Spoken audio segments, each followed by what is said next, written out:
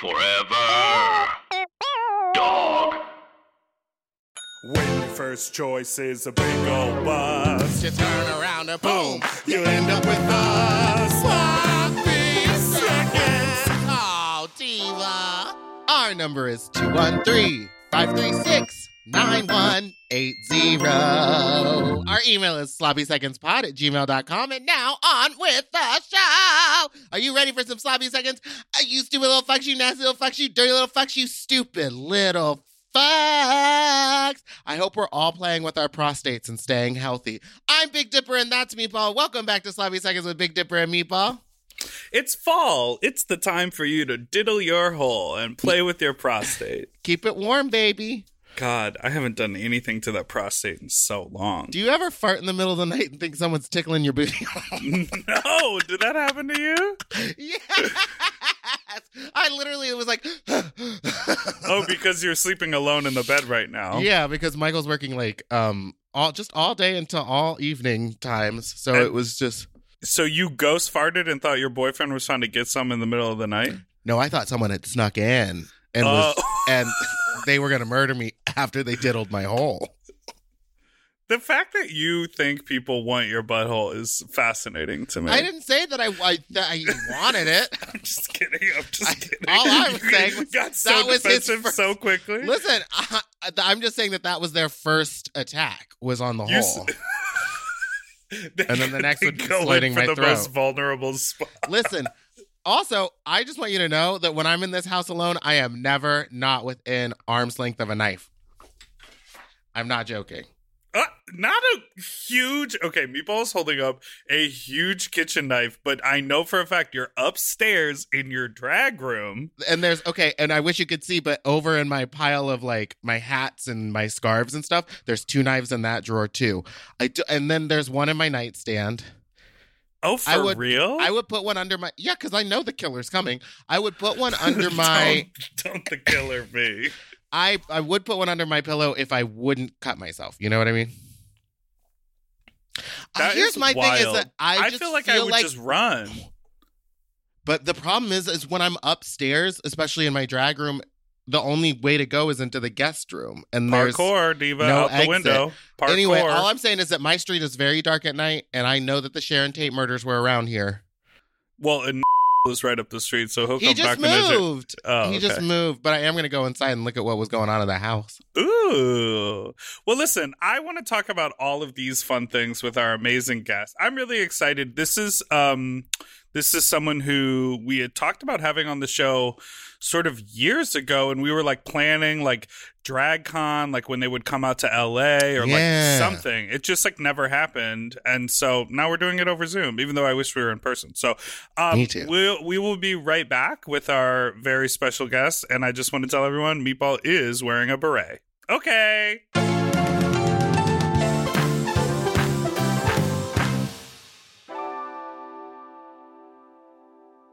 Eating better is easy with Factor's delicious ready-to-eat meals. Every fresh, never frozen meal is chef-crafted, dietitian approved, and ready to eat in just 2 minutes. You'll have over 35 different options to choose from every week, including Calorie Smart, Protein Plus, and Keto.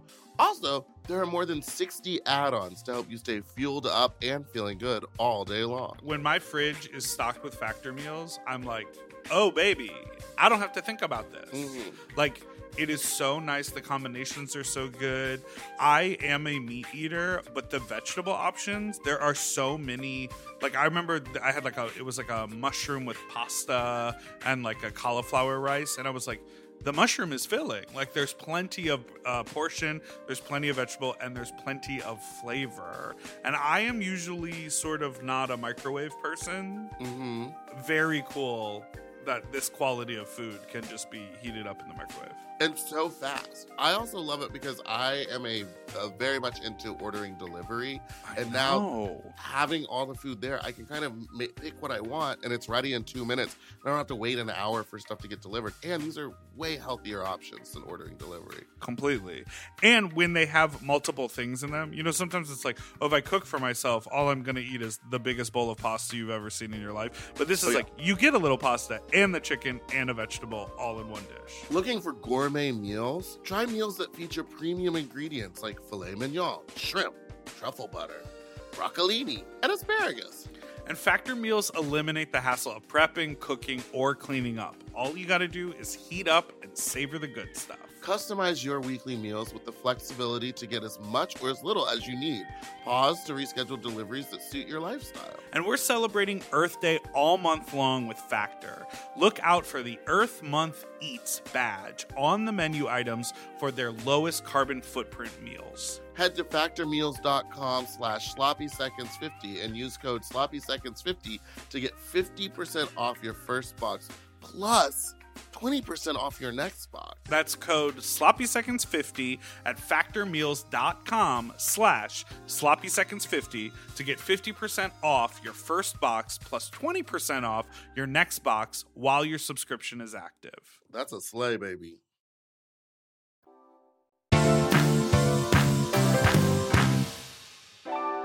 Wee wee.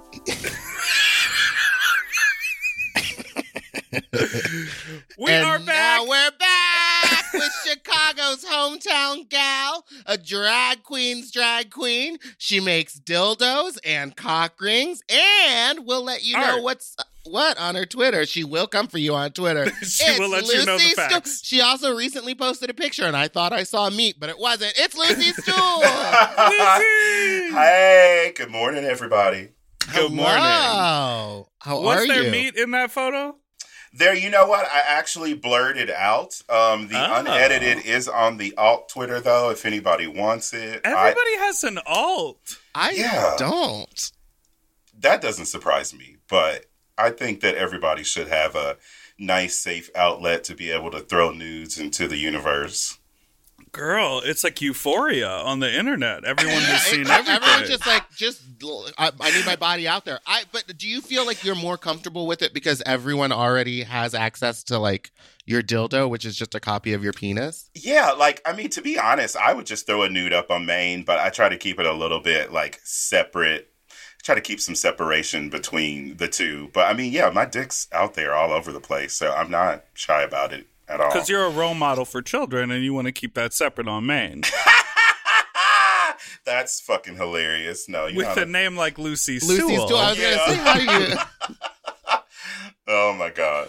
When did you change? Okay, so we had Candy Muse on the show a few weeks ago, and the interview sounded like an angry cat being trapped in a garbage can, just like bah, bah, bah, bah. Like it was so bad, the audio quality. But more like an angry bulldog. Yeah, exactly. And my claws will. What's the quote? It's not just. Wait, what did she say? It's Scorpio season. And my claws. It's okay for them to come out now. Yes. And my claws. It's okay for them to come out now. I just love the rhythm of it's okay for them. It's okay for them to come out now. It's time for Candy Muse News. This week in Candace Muse News, Candy Muse. I think she's been talking about her big old piece of meat, her big old pipe, and I want to see it. Do-do-do-do-do-do-do. Show me that pipe. Do-do-do-do. That was all for Candy Muse News. Back to the interview. Okay, this is all. I was prefacing all of this to ask you a question, Lucy, which is, I said to Candy, I was like, we jokingly call you Candace Musical, as if that's her full name. And she then confirmed that in fact was her full name, which I had no idea. What? She just came up with that recently, but it was funny that we had the same thought. But your name on Twitter is now Lucille Stool, which I think is very funny. And have you always, like, from the inception of Lucy, what were in the back of your mind? Was it like, oh yeah, and like if I were to fill out a form, it would be Lucille. Elizabeth Stool.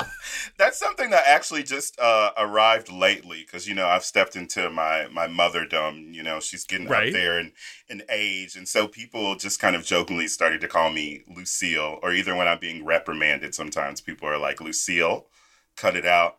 I don't know. I think it's kind of cute. And I'm stepping into a new phase. So I like trying it out. Lucille Stoolington. Lucille Stool. Well, I recently changed my name to Rachel. So I feel like we're on the same trip here. See, you gotta be ready to adapt. I'm ready for it. At any point. I would just love it if professionally you started going by Rachel and it was like, yeah, Sloppy Seconds with Big Dipper and Rachel.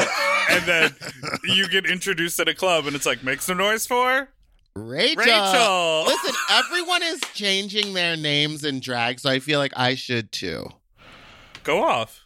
Rachel's like Chiquititas, from New York. Oh, yes. And Frisbee Jenkins. That fucking name. I can't get over it. What is the deal? That's Sasha Belly's new name. Yeah. Frisbee would you ever have Sasha Bell or Frisbee Jenkins on your new podcast called The Black Tea, which you co-host with Twitter's very favorite, Bambi Banks. Twitter's most prolific author, Bambi Banks. Miss Bambi Banks, that bitch, that Twitter is her motherfucking job. That bitch is up at 6 a.m. ready to let the world know exactly what she's thinking about. I love her so much. I know. Y'all talked about it on the podcast. She's like, I'm up, I do my drag, I get it done during the morning, and then she lives the rest of her day. Yeah, and then she just harasses people. I love it. So how is that having the new podcast? It's fun. It's a real learning experience, but we've been having an absolute blast. I think the conversations that we've been able to continue after the whole brouhaha of the town hall and everything, it's been really great to kind of have out there and be able to chat. And I'm really excited for the future of it. We got Miss Toto and Caramel DeVille acting as our producers on it. So nice. We can relax a little bit and don't have to worry about doing every fucking thing. But it's been a lot of fun. It's been, a chance to kind of communicate and dialogue with people that I may not have had the chance to in this way. Yeah. And I can't wait for us to just really get in our groove because we got some topics and some guests coming up that are going to be real fucking good. If y'all thought the town hall was something, this is going to be fun. Okay, so, Meatball and I really paid attention to what was happening in Chicago because obviously, I started in Chicago. I grew up there. I, lived there for so long. And that town hall involved so many, not only friends, but just people I knew and worked with. Yeah. And Meatball had also gigged a lot in Chicago and so had personal connections with sort of everyone involved. But for anyone, and I want to focus the majority of this interview on you and what you're up to. But for anyone listening who sort of doesn't know, do you have a bullet points, elevator sort of summary of what happened? I mean, not necessarily what happened. You can't bullet point it because there's so much history. In order to understand it, you got to go back 5 years. No, but I mean that there was a town hall and that things have changed and a conversation has started. Basically what happened after the Drag March for Change with it inspired a lot of people to come forth about some experiences and some other racial inequalities we've had inside of our own community and with certain people. And we decided to have a town hall to have a conversation with those people about how we could change it and what we would like to see going forward. I think it worked well in a few of those cases, and there's a lot of people that have really taken it to heart and committed to doing the work and are out there making it happen. And for some people, it didn't go too well. But, that's not my thing to be worried about. I think that we really did what we wanted to do, which was be able to make a statement as a group that we saw this shit was happening and that we weren't going to take it anymore and to commit to making a change. So, that's the nutshell. There's more drama and all kind of other bullshit wrapped up in it, but, y'all got to pay me for that. So, yeah. Everybody listening can go on YouTube and find it. It's real.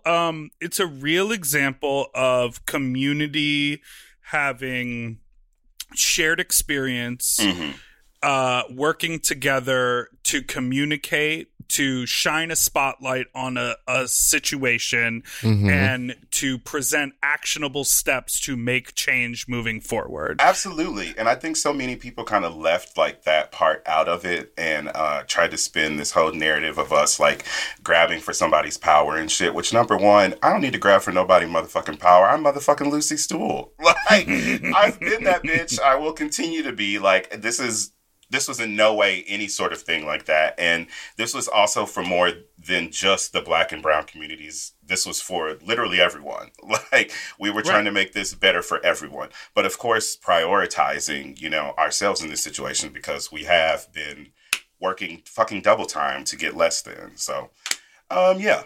I think we've started something really fucking great. The Black Drag Council has just like continuously stepped it up, and even just the way that we've like created this own community now where we can communicate with each other in this way we haven't been able to before. It's like one of the biggest things that we've done with it.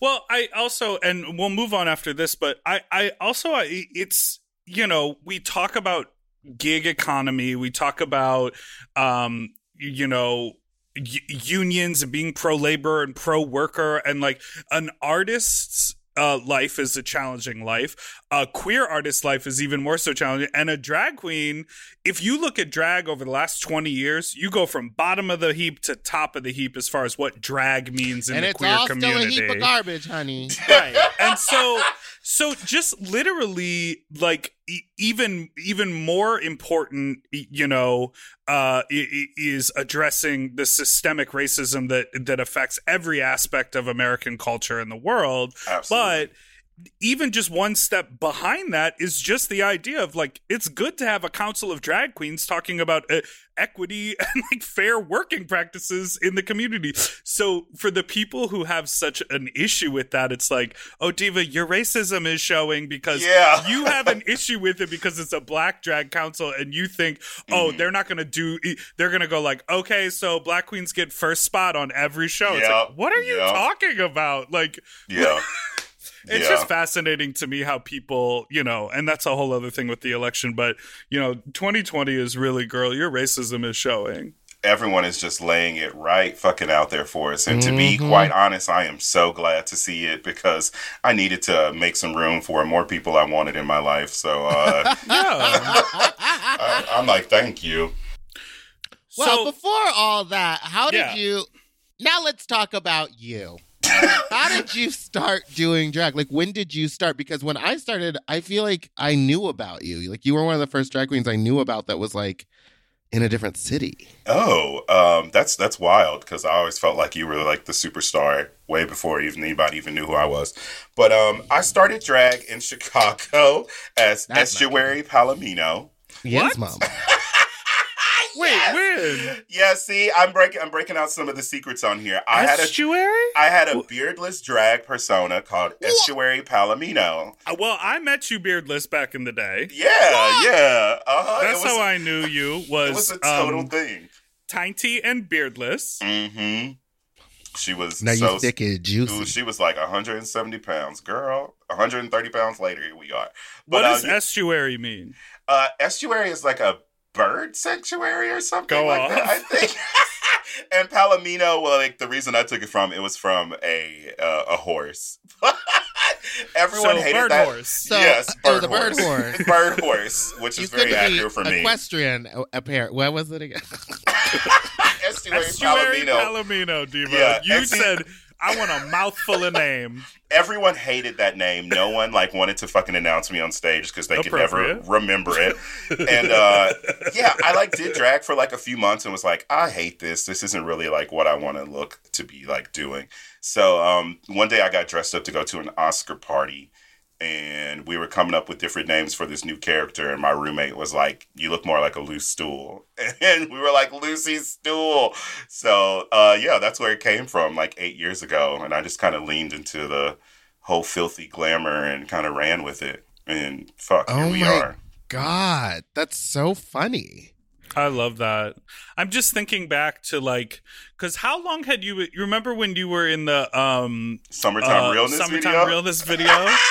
How long had you've been doing drag then? That was like one of my first like gigs. I was so fucking excited to do it. And I remember I had only actually been like trying to do makeup probably for like a month or so at that point. So when I was doing Estuary, it was like my drag mother, who was this like older white queen who used to like kind of slap makeup on me and like just put on raggedy clothes. What color? Oh God, it was not good. There's some pictures out there. I might have to send you one. But yeah, wait a second, I forgot what I was talking about. Oh, we were talking about Estuary the music video. Oh, yeah. The Summertime Realness video. I had only been actually doing my own makeup for like a month at that point. So I remember walking into that house that y'all had and like seeing Shea Coulee in the bathroom doing her makeup. And I was like, oh my fucking God, there's like real fucking drag queens here. Oh my God. I can't believe that I'm like even on this set. Like I felt like I wasn't supposed to be there because I had only been doing it for like a month. I love that you were talking about it like it's a set. We shot in the backyard at Kieran's house. But no one got paid. Everyone was on the like putting their makeup on the floor. Yep. I was paying people with like hot dogs and hamburgers. In which we got there, he said he had a grill, but he didn't have the cover for the grill, so we had to pull the oven rack out, lay it on top of the charcoal in the grill, and all the burgers kept falling through. But we had fun. That was a fun day. So much fun. And like, yeah, it felt super fucking important to me. Frank was there. Oh, Frank. Yeah, that fucking fine ass. Ooh, yeah, Frank could get it. Damn. Yeah, but that was so many years so ago. Funny. Okay, so what was technically like your first like club gig as Lucy Stool? Or like what was the time period between and how many coins did you make in tips? What was the time period between Estuary and Lucy becoming like a fully realized Lucy Stool? Okay, so like I would say between like ending Estuary and Lucy Stool, like actually being able to get on the stage and become a fully realized character, it probably was about like 6 months. My drag really started because of my party Fabitat that used to be at the Double Door number 3 in the basement. These people approached us and were like, hey, you guys are weird and queer. Do you want to like throw a party at this bar? And we were like, yeah, sure. So that's where my drag really started.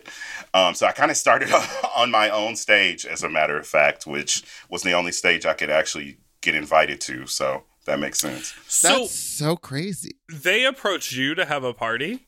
Yeah. Back in the day, I was friends with a lot of the people who like worked there just because I used to like go out and see shows and we like hung out together. Mm-hmm. And every Sunday at our house, we used to have a brunch called Fabitat. That's like what we called our apartment. And like 10 to like 20 people would come over every Sunday and we just like make food for free and like party and shit. And we were like, we should turn this into a real party. So Double Door opened the door for us. And that's how everything fucking began 8 years ago. Oh my gosh. So at these brunches, were you making them the tater tots in the waffle iron? I wish I was that advanced back then. Like, goddamn, no. We'd make like 4-star fucking meals for these people. We would like really show out.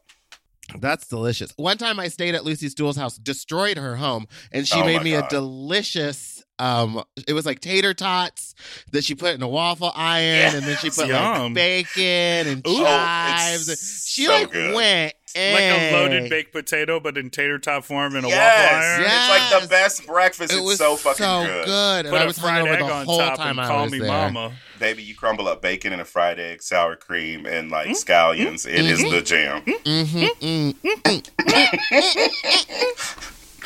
Wait, can I ask you a question? Yeah. For all of us as chubbos, do you dance when you eat? Like, the moment I bite into something good, I immediately start grinding in the chair. Are you kidding me? I'm always fucking, like, working my ass. I really am in the kitchen, especially that I live alone now, like, literally throwing ass while, like, eating chicken all the time.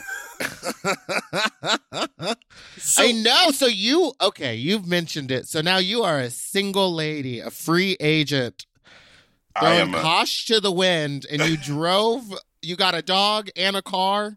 Yes. And you said, let me just drive across this country. I sure did. My ass, I got a car for my birthday at the end of July. And I just wanted to get out of town, period, just because everything was fucking whack. And I was watching my, like, relationship end, and there was nowhere to fucking go. And I was like, I just need to get the fuck out of here. So I decided to drive from Chicago to L.A., so my best friend flew out from LA and met me in Chicago, and we drove fucking cross country and just, it was so beautiful. And then I got to LA and literally spent the week in an Airbnb in Altadena by myself and drove back across the country by myself. But I'm sure you were high as hell the whole time. Oh, fucking time, Diva! Girl, all I did... Sorry, go ahead. All I fucking did was, like, get high and cry. It was great. Well, I remember, I think I saw you maybe on Scruff, and then because I live kind of close to Altadena. Y'all ever and fuck? I was like, oh. No, we haven't had sex. No, I was Big like, Dipper has been dissing me for years. What are you talking? For years, Meatball, for This years. is the interview I It's want. cool though. It's cool though. You've It's all always good. been very kind and sweet to me, but I have only recently started to be interested in people remotely close to my age. Oh, I know. I never took it to heart too much. I was like, oh, okay, I'm not in the age range. All right, well, I'll get there. Like, oh, I'll get I'm not there. 50. Listen, Okay. I'm convinced that Dipper only dates old dudes so that they won't come to the club and see him perform. Oh, shit. What? It's kind of like when I meet younger people who we have shared interests, oftentimes they are familiar with what I do, and it immediately makes me kind of uncomfortable. And I feel like I would only be comfortable dating someone if they were also a performer and had a public persona. Okay. Are we doing a matchmaking game here now? Yeah. Well, Lucy, how do you feel about that? Because you were dating someone who was not exactly in the nightlife scene, but was like Supportive of. He was Yeah. supportive of, and he was there at a lot of events. Yeah, he was the photographer for a lot Yeah. of it, so he was around a lot. To be honest, other than that, he was like a stay-at-home like kind of person. He didn't really like go out unless he was like to be paid for it, and I kind of like that too. I like someone who's kind of removed from it. Yeah. I don't really want my man at the club with me every night. Right, Like- because it feels like you don't need them to come to your job all the time. Right? Yeah, exactly. And after a while, it just stops being like fun, and you're just like, girl, go somewhere else. I will say Meatball's boyfriend is like supportive and gets it, but also does not care. And that is sort of like a really cool vibe. Yeah. Like he's not like fawning over the drag or like the access or the connections that Meatball has. Yeah. He's very much doing his own thing, but he Yeah. gets it. And that feels like a really good match. So, And you know. sometimes he gets it to the point where he used to go out to like Redline to Cornbread show when I had a performance at like Precinct. 'Cause he was like, he's like, I live with it. I see it all the time. I'm gonna go He was see like, something I want to see else. Cornbread Buck. Yeah, he was like, I want to see someone else do drag. See, yeah. I remember that night I was like, wait a minute, so you're still gonna go out, just like not see me? It was such a confusing time for me. Yeah, I love that shit. I'm like, yes, please, have your own life, go about it, live it, do your thing. We'll meet back up. I am curious, like, in the age of social media, obviously you are like a public facing individual, but you know, when your relationship ended, you like made like a statement about it, for lack of Yeah. a better word. Like, you know, like you were like, a lot of you know, but blah, blah, blah. And it feels like more than ever. Not, you know, obviously it wasn't to the extent of like people who are in relationships on their shared YouTube channel making Yeah. like tearful breakup videos. Our like breakup photo shoot. You had, oh my God. Yeah, exactly. But you did like feel the need, and I felt like it was appropriate to announce to people who follow you on the internet, hey, this relationship is over, and like, so FYI, moving forward, it's not like the two of us together. Yeah. Don't I mean, that didn't feel like something that needed to happen like when we were in high school. No, and I mean, like, I guess we had other ways that like we found out and told people about it then, but I Yeah. guess just in this situation, it was more so I wanted Like, people did you to feel stop. pressure? Well, I only felt pressured in the sense I wanted people to stop asking about him and including his name and things, you know, and inviting us to come places, and just like, you know, the like constant like reminder of that, and having to tell the story over and over like 20 fucking times while I'm Yeah. still going through it. I was like, can I just kind of skip all of that and just let all the girls know, hey, this is what's going on? Right. Like, that's that with that. I love that man. Like, still a good friend of mine, but like, just so y'all know. Yeah, I mean, it's at the end of the day, it's like my business, and it's our relationship, how it ended, and I'll keep a lot of stuff between us because that's how it should be. But yeah, well, I'm like out there as like a public figure, and my business is everywhere anyway. Like, I don't mind talking about it. Yeah.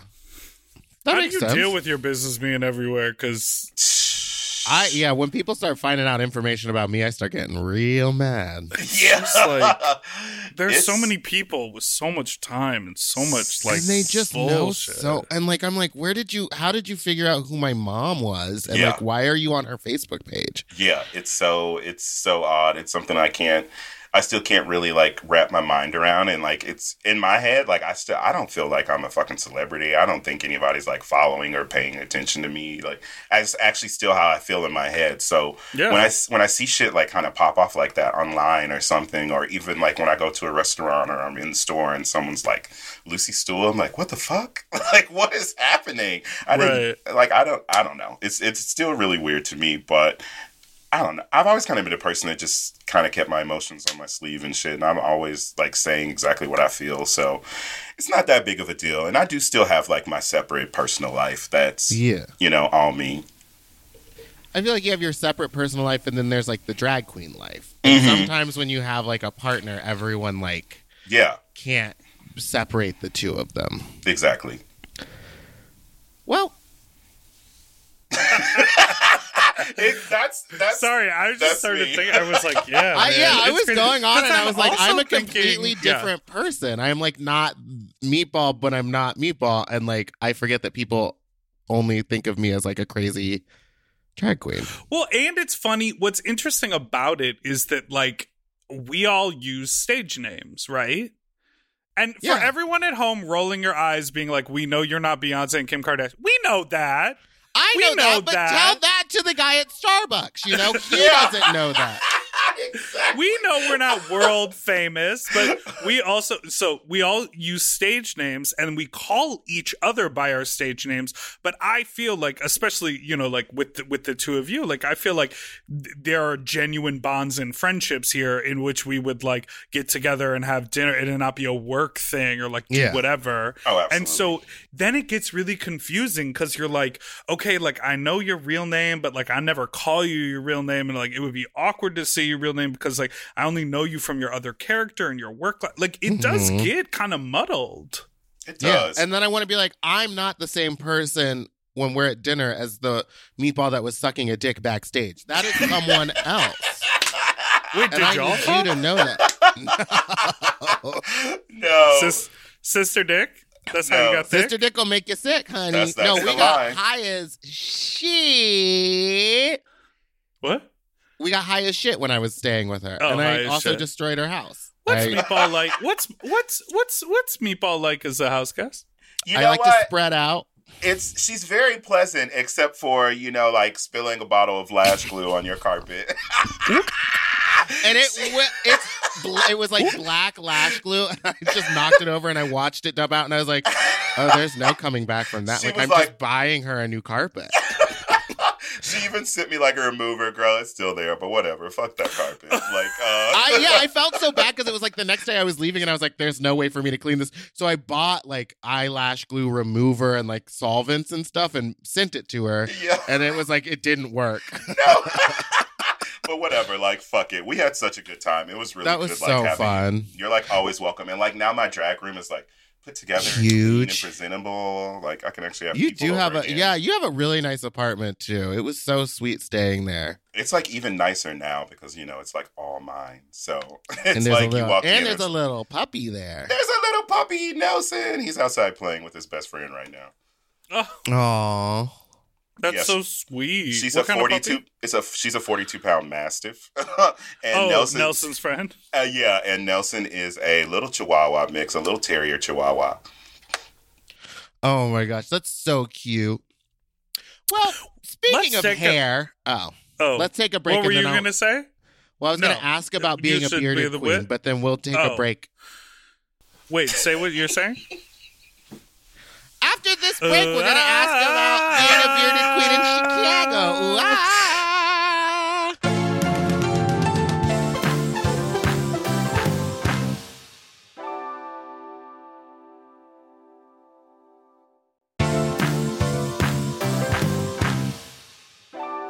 Okay, we are back. And we are back. And I want to talk to you more about just your whole drag aesthetic, because we haven't gotten into it.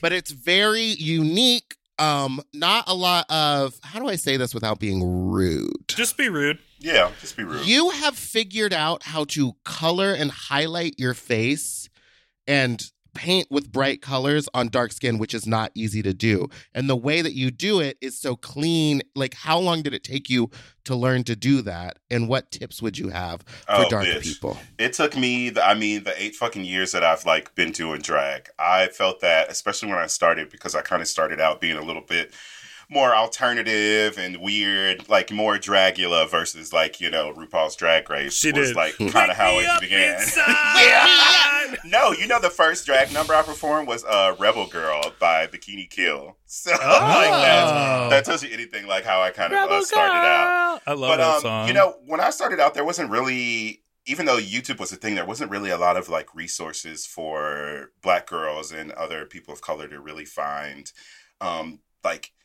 out how to do the things I like wanted to do. I wanted to do like cool, crazy, like different color makeup and stuff like that. And all I had was like my little milquetoast white mama who didn't do anything but, you know, be cute and 7 foot tall. So she was like, bitch, I don't know, like fucking figure it out. So a lot of it was like trial and error and figuring out like what works best for me and what works best for like my skin tone. And I tell you, to this day, one of my favorite things ever to use is Midnight Clown White. Like, that has really great transformation properties, and the way that it can, it's just like so fucking thick. It will just really give you the illusion of like making dark skin like white. I also like kind of like mix my own colors and stuff too if I need to like do that sometimes. But to me, it's really all just about like the blending and like what products you're using. So like I use the Midnight Clown White, and then I have a little knockoff Makeup Forever palette that I usually use to like for the different colors. And then I'm just in there with that fucking blending brush, just like stacking all the colors and going at it. Ooh, yeah. I'll sit there and go back and forth between 2 colors. People will be like, you're wasting so much makeup. And I'm like, wasting? Honey, look at me. Nope. I'm like, bitch, I am packing on more and more and more. I was like, so what? It's expensive for me to get into drag. Isn't that the point of this? Yes, honey. Exactly. I'm just sort of like, you know, creeping on your Instagram right now as you're talking. And, you know, it's so interesting. Like, I think a lot of people, there's like, there's a whole conversation around bearded queens. And that conversation is like just a closed-minded conversation mostly. People going like, how can you do drag with a beard on? It's like, well, you can do anything in drag, so that doesn't matter. Yeah. But what I find fascinating is like a lot of people who are maybe making that like having that critical conversation are like, oh, but you know, like it's more feminine to not have a full beard of facial hair. Yeah. But I'm like looking at all these photos, and it's so interesting the way that you paint. And, you know, you have a big beard, but you also have a lot of other real estate. Yeah. So it doesn't sort of overshadow the feminine parts. You're presenting this really androgynous sort of vibe on your face, but when I just like look through photos of you in drag, like I still just see a woman. Yeah. I kind of forget that you have a beard. Well, and like because my memory the way of you your paint. It draws so much attention to the eyes and like the perfectly sculpted nose. And then you're always in like a coiffed wig. Like it's always stunning. You know, I like fucking love that. And a lot of that comes from me at first feeling like I had to like really make sure that everything was like so feminine because people were going to be so turned off by how inherently like masculine this like beard played out to be. But then I realized that like it's this beautiful feature of my face that goes with my drag. And to me, my point is to make you look at me and not even think of the beard, like you were saying. Right. Like that makes me feel like I accomplished it because I just want you to see this beautiful fucking woman standing before you. Look and like, at this. I'm like the glamour. There's sometimes I look at pictures of myself and I'm like, bitch, where? Like, bitch, where? Also, your style is just so feminine. It's like almost a little burlesque inspired. Yeah, and there's that's like a lot of like gloves and corsets. And that's like where a lot of my performances have like moved to like lately too. I get a lot of inspiration from that. I love like effortless glamour and being a gorgeous performer that ain't doing nothing but like taking off a glove and shaking her ass. Like that's very much, you know, and like so much more goes into it, you know, but like I draw influence from that because I'm like the way that they can hold the stage and create so much power with an act of like taking off a fucking glove, like that's what I want to be. One day we'll get there. I know no one ever thinks of themselves as like kind of a pioneer, but we were talking to Landon Sider about how his face has kind of become the go-to face for a lot of drag kings. It's like the blueprint of like how to contour their face. And I think that a lot of people, and I see it a lot more now, a lot of bearded queens, it seems like they're not stealing your face, but they're taking cues they're off learning, of like what you're doing. That's like so beautiful to me, because when I started doing drag, like there was only a few girls that like I was kind of looking up to that way. The biggest one being what's her fucking name from San Francisco? Oh my God, her name is slipping. Grace. Grace was the girl I like looked up to when I started drag, and I was just like, she's so effortlessly beautiful. She's working with like the kink community in this way that like I would like to be included. Like she was like everything I fucking wanted. So I felt Grace like is a stunner, a stunner. I felt so heavily inspired by her, but it was also so important to me to make sure that like I had my own face and my own thing. So I think it's kind of cool. Like I see a lot of bearded girls. You know, I ain't trying to check nobody, but I see a lot of bearded girls, and I'm like, I've seen a couple of your clown face. Like I ain't trying to call nobody out, but there's a few of them. I'm like, okay, you've been on the Instagram, that's cute. But I think like, you know, when I think about being queer and in this community anyway, I feel like it's so important for us to be leading people and setting examples and kind of helping people in any way we can. So like, fuck yeah, that's cool as hell that people find inspiration from that. Also, you were just talking about Grace being a part of the kink community. Yeah, I was about to say this. I feel like there's not a lot of cities where the drag and the kink really like overlaps. You know? Yeah. I think Chicago, LA, San Francisco are for sure. But you have a line of sex toys. I sure do. What made you decide to come out? And you did it you partnered with Dusty Balls, I think? Yes, Dusty Balls. Yeah, one of the most badass drag kings in the world. They also own an amazing business called Tea Time Toys, where they hand pour all of this fucking amazing platinum grade silicone into whatever the fuck you could imagine. It actually started as a fucking joke. So much of my drag is shit that starts as a joke. And I'm like, oh, okay, well, now I'm going to run with this shit. But I was actually talking to Dan Polyak. You know Dan, Shay's partner.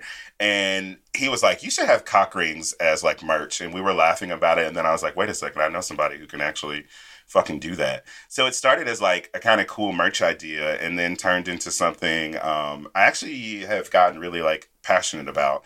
I think that after drag, I don't know if there's really like an after drag for me. I think I'll kind of do it forever. But something that I'm focusing more on is sexual health and how I can be a part of that and help educate and just bring pleasure to a lot of people with this like platform that I have. So being able to create these sex toys and also price them at like a really great price range so that they're accessible to everybody, that people that, you know, a lot of people can afford like this kind of quality toy at that rate, was really important to me. So yeah, it's like kind of one of the coolest things that I feel like I've done in my drag career. That's now, amazing. How did you go about making that mold? Did you just get it hard and shove it into something? Oh, okay. This is a story I don't think I've ever like told on somewhere before. Ooh. Exclusive. This is the story of a dick. Yeah. So it was kind of a more awkward but hilarious experience. So Dusty had to actually make a mold of my erect penis. The way that they did it is she made a mold of my erect penis on me and applied it and kept like applying whatever they needed to over this like hour and a half long process while I had to just like fucking stay hard while Dusty like held my dick and applied shit to it. There was also help from Shimmy LaRue, who you'll remember from the town hall. Shimmy was also there to help with the applying of the plaster to my penis. And I also happened to have my good friend Degrassi Knoll there to sit on my face the entire time to make sure I stayed erect through it. So it was. Well, if any of our listeners are trying to make an erect mold penis, you can use Blue Chew, and it'll keep you nice and hard. But yeah, I mean, Degrassi Knoll works pop too. A pill? But no, you just had an ass on your face. You know, I also did a little Cialis that day just to like have some backup. But yeah, I was like, I need more than that. I'm just trying to picture two people putting a mold on your dick while Degrassi is like plieing on your face. Yeah, and it was just everything was just so clinical and like, you know, we're doing this job about it. So literally he's just like squatted over my face and they're like talking about lunch while the two girls are just applying plaster it needs to like to be more erotic than that. Yeah, I would be like, okay, have half of me in the room and half of me out. Oh, Like very in a much cat like door. those like fucking half body glory holes that Oh are yeah, popping up everywhere. oh, those are awesome. But yeah, it was. I mean, the first 30 minutes was a little bit sexier, but the next, you know, hour or so, it was just like, can we get this over with? But when the silicone or the whatever they used to make the mold, when that was on you, did that feel good? Like, was it warm and pleasurable? So therefore, that could help you stay hard. Or no? Yeah, it wasn't uncomfortable, and yeah, it was a little bit warm. In fact, it got a little bit too warm at the end, but we made it through it. Everything Burned your dick. turned out okay Burned with your it. But yeah, it wasn't an unpleasant experience. I think one of the funniest parts about it is Dusty is a lesbian, and Dusty was like, "I have never touched an erect penis. Can I?" And I was like, "Well, you're going to." She was like, "I just need to also know like what this feels like." So she like That is so literally crazy. grabbed my dick and was like, "Oh wow, this is weird." That is. Well, that was an educational day for them too, because It now was. for their company, they know more about what a dick feels And like. actually, you and know, yeah. Landon, when they were on the show, said, I would love to be in a position, I want to touch a dick, I want to hold a dick, not in a sexual way, but in like a scientific way, and I wanted to feel like a hard dick. So next time you need to do a mold, you should recruit Landon to help with it. Just for- Landon's an old friend from back in the day, too. Me and Landon used to do some shows together before everybody got so much more famous than me. But Now let's name all the ones that got more famous. Oh my There's- God. I'm just what's kidding. that? Name the ones that got more famous, she Well, said. Shea listen, Coulee. I mean, literally everybody around me. If the funny, I was Same. looking at this the other day. We just celebrated the 4-year anniversary of Black Girl Magic, and at that time when the show started, only Dita had been on Drag Race, and so now I look at the 4 original girls, and it's like me, Shay, Dita, Vixen, and me just like standing off in the corner. I was like, okay, I'm not that girl yet. No, you know, that's not something I really like worry or like think about. But I think it's more fucking cool than ever because Chicago's fucking dope, and all my girls deserve every single ounce of that shine. Like these bitches been busting their ass forever in this frozen tundra to get there. Yeah. Girl, there's so much talent in Chicago. It's really incredible. It's insane. People think of us as a second city, and I'm like, bitch, we're second to no one. Like, Correct. we literally have our own thing going on in here, our own like little self-serving like city taking care of itself. So I love Chicago. Do you I have love any Chicago too. I almost moved there when I was like, when you were gigging there a lot? yeah, because Oh, I was like, bitch. this is better. I would have loved that. I would have died. I would have it's- fucking died. Every time I go there, y'all always try to kill me. The Berlin bombs. Oh, Where else yes. did we go? We went to a $1 hamburger place to try to kill me. Oh yeah, Big Chicks. Yeah, Oh, and then love we went that. Big Chick. Oh, I love Did that we- night. They did you- still do $1 We went to Big burgers. Chick, Oh, and hell there was some sort of yes. crazy party. Yeah, they still do. Yeah. And it's like $1 a beer with it. And And so we- I had like 3 burgers, and we were like, wow. Big We also Chicks took is you to Jackhammer, and you almost missed your flight, but then you remembered at the last moment. I do remember that. I do remember that. I was like, oh shit. I gotta go. Yeah. I wish that when I lived in Chicago, I had really like been more confident to like go to parties and stuff. I used to get fucked up and I would drink. I used to go to Big Chicks on the Bear Night, but I would be so nervous to like talk to anybody or do anything. I did a fundraising show and like a And you were casting probably so hot, and you were Oh, like, so "Ooh." hot, so hot. And do you know the only time I ever went to Jackhammer? I used to live behind Touche and Jackhammer. The Why only didn't you just go in? I was too scared. I was too Oh nervous. my The God. only Scared of what? time I was just scared Getting of cummed on? my own I think I was scared of my own sexuality. I was really nervous to interact with people. I wasn't really confident. And like that was even back when I was performing. I lived when I lived behind Touche and Jackhammer, I I never went in those places. And now I'm like, both of them have back rooms. Now, if I lived in Chicago, girl, I would be a regular every weekend. It's so sad to think about how long it'd be before we get to like stick our dicks it's in, going to be years. Random people's mouths. Wait, but Lucy, did you ever feel that way about yourself? Because I know, I mean, I'm not trying to read you, but you had mentioned that you had gained weight and you're very confident in your body. Was there a time when you were gaining the weight that you were a little nervous? To be quite honest, like, no. I've been like a fat person my entire life. So I kind of got over being shy or like weird about that. I went to college and I ended up losing 130 pounds. Like, I was fat all up until high school. I left high school and I was like 279. Like close to like what I am like now. And then I ended up losing like 130 pounds in like college. And after that, I kept the weight off for a while. But when it started to come back, I did not give one flying fuck. You said people are going to see these titties. They're going to see these fucking titties and they're going to love them because I am tired of putting them away and acting like I'm not so fucking hot. Like, bitch, I am fucking banging. And literally, these people's fucking boyfriends be in my DMs trying to get every single one of these 300 pounds on them. So, like, I am not pressed about it. I am not. I would like to call this episode every single one of these 300 pounds. In reference to all three of us. Yep. Correct. These big old heifers. Well, okay, so we mentioned Jackhammer, we mentioned Touche. It's time. We're nearing the end here, but we want to have our final segment, which is called Fuck Talk.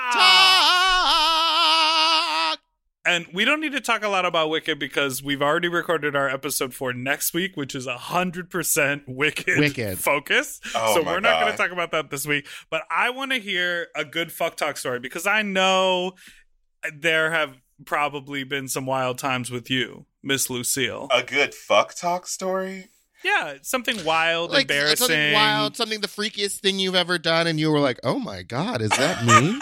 I one time, to give you an example, I one time circled for parking, on Lakeshore Drive, or in Sheridan where you can't park, with those high rises on Lakeshore Drive. Circled for like 45 minutes, then went up into a man's apartment that was under construction. So it looked like a serial killer, like plastic tarps everywhere. He was watching porn. He asked me to fuck him. He had no lube. We used margarine. That kind of a story. Or like one time I was staying with you in Chicago and I left to go hook up with someone and it turned out that it was like what was it? Like some sort of like meth den. And they were like, and it was just full of boxes. And they were like, yeah, we just moved in. And then later that night they were like, we've been here for 3 years. And I was like, what's happening? Where am I? Ooh, I know exactly who you're talking about too. There's like, I don't know, I guess there's a lot of fucking stories I could pull from like that. One of the first ones that comes to mind is like the first time somebody asked me to fart in their mouth.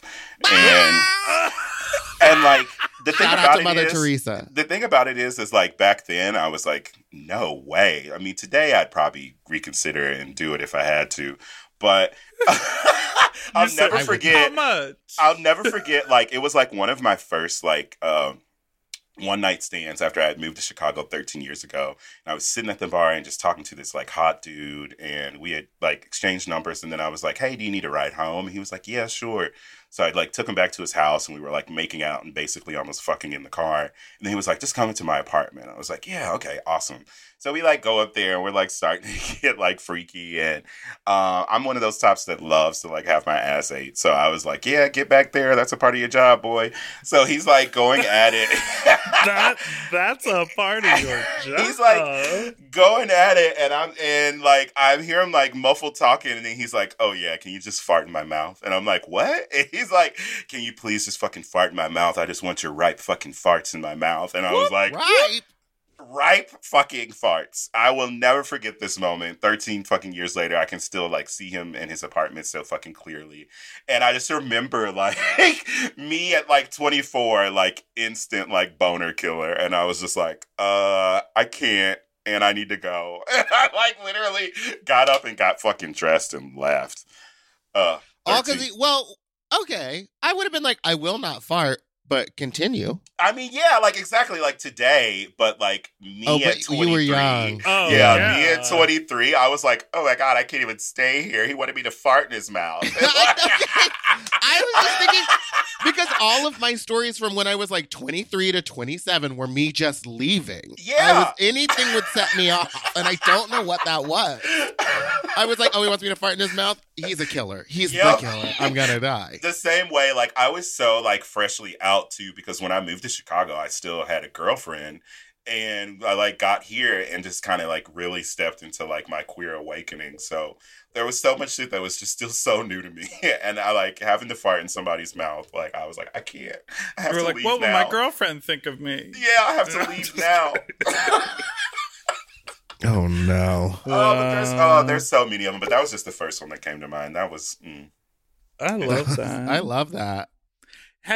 Do you ever get, what? I'm curious about cruising in Chicago, because I'm just thinking back to Chicago. Dipper here has to hang out a lot behind grocery stores. Oh my and God. he's like, maybe if I move, there's better places. First of all, I'm moving very close to my current apartment, so it's going to be the same neighborhood. But closer to a grocery store.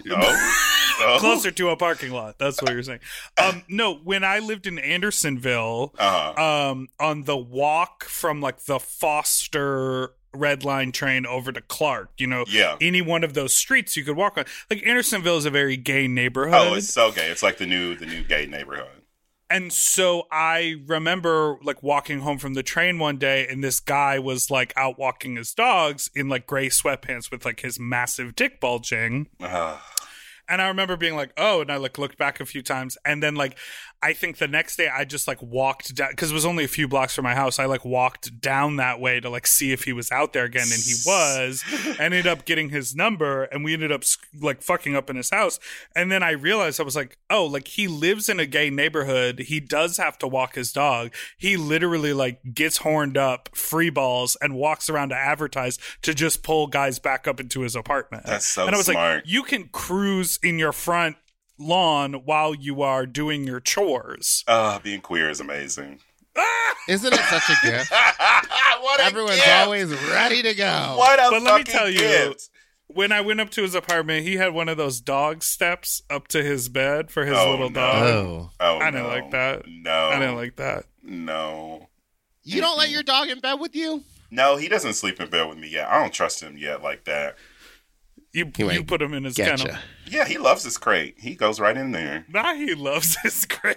That's his little house. He loves it. He loves his little house. Maybe one day when he gets older, but also I don't know how he's going to be like when I eventually start having sex again, because he's never been around that. So I'm like, oh, right. He'll just be the whole time. So thank you so much for listening to Sloppy Seconds. You can follow us on Instagram at SloppyPod and send us an email at sloppysecondspod@gmail.com, or call in with your fuck talk story to 213-536-9180. You can follow us on Instagram at Big Dipper Jelly and Spiciest Meatball, or on Twitter, I'm Fat Drag Meatball, and he is also still Big Dipper Jelly. And don't forget to subscribe so you won't ever miss an episode, which now come out every Tuesday and Friday. Lucy, where can everyone find you? Everyone can find me on pretty much every app, and especially Cash App and Venmo at Ty is Lucy Stool, which is TYISLUCYSTOOLE. Don't forget to tip the dolls so that they can buy more weed. Oh, yes, honey. Can you tell Dipper that it's time for him to start smoking weed again? Dipper, you don't smoke weed. He's sober. One more year, it'll be 10 years completely sober. Oh, fuck yes. But here's the thing, people no say weed, that they're no sober. booze, no cigarettes. What? But you can still say that you're sober and smoke weed. No, I don't think it works because like it that. comes from the ground. Because potato vodka comes from the ground. Oh, you God. can be sober. Now, some people do have that definition, but I don't know if that... Right. And it's about what people... Like, listen, I could probably have done fine over this last decade drinking alcohol, because alcohol was never my issue. Zhuzh. weed was always my issue. But I was like, if I'm going to be sober, then I just don't drink alcohol because then I don't have to pay for it. It's not expensive, and I never have to worry about driving. Yeah. And so that I've just been sober. God, when you knew me, Lucy, I was smoking cigarettes, right? Yeah. Girl, I used to smoke like a rings? pack a day. Damn, I didn't know it was that bad. I smoked And what were they? Were they Marlboro Reds? You had that thing where you would cough up just brown mucus, I'm sure of it. I smoked Marlboro Reds. I smoked Marlboro. When I started smoking Marlboro 100s, like Marlboro Lights 100s, I loved it because I was like, these are longer. They were like a longer cigarette, and I was like, this lasts longer. Oh my God. I smoked Parliaments. I smoked Camel. I started smoking with Camel Lights. Then in college, I smoked Camel Wides, which were thicker, bigger, harsher cigarettes. Ooh. And then right before, when I quit, I smoked American Spirits. I smoked American Spirits to quit, but right before American Spirits, I spent like 6 months smoking Marlboro Reds. I was like, I'm just fucking going for it. Damn. I could feel them tearing my lungs apart. Yeah, those things hurt to smoke. Girl. All right. Well... Lucy, thanks so much for being on the show. Check out Lucy's podcast, The Black Tea, and you spell black with a Q on that show? Yes, we got it black with a Q over here. BLAQUE. And yeah, support the dolls. Goodbye. Bye. Bye. What an end. Doodle-doo-doo, forever dog. To listen to Sloppy Seconds ad-free, sign up for Forever Dog Plus at foreverdogpodcast.com/plus. Sloppy Seconds is produced by Forever Dog and Moguls of Media. Mom! Hosted by Big Dipper and Meatball. Mixed and mastered by William Pitt. Executive produced by Willem Belli, Alaska Thunderfuck, Brett Boehm, Joe Cilio, and Alex Ramsey. Our artwork is drawn by Christian Cimarroni. And our theme song was written by Mike Malarkey.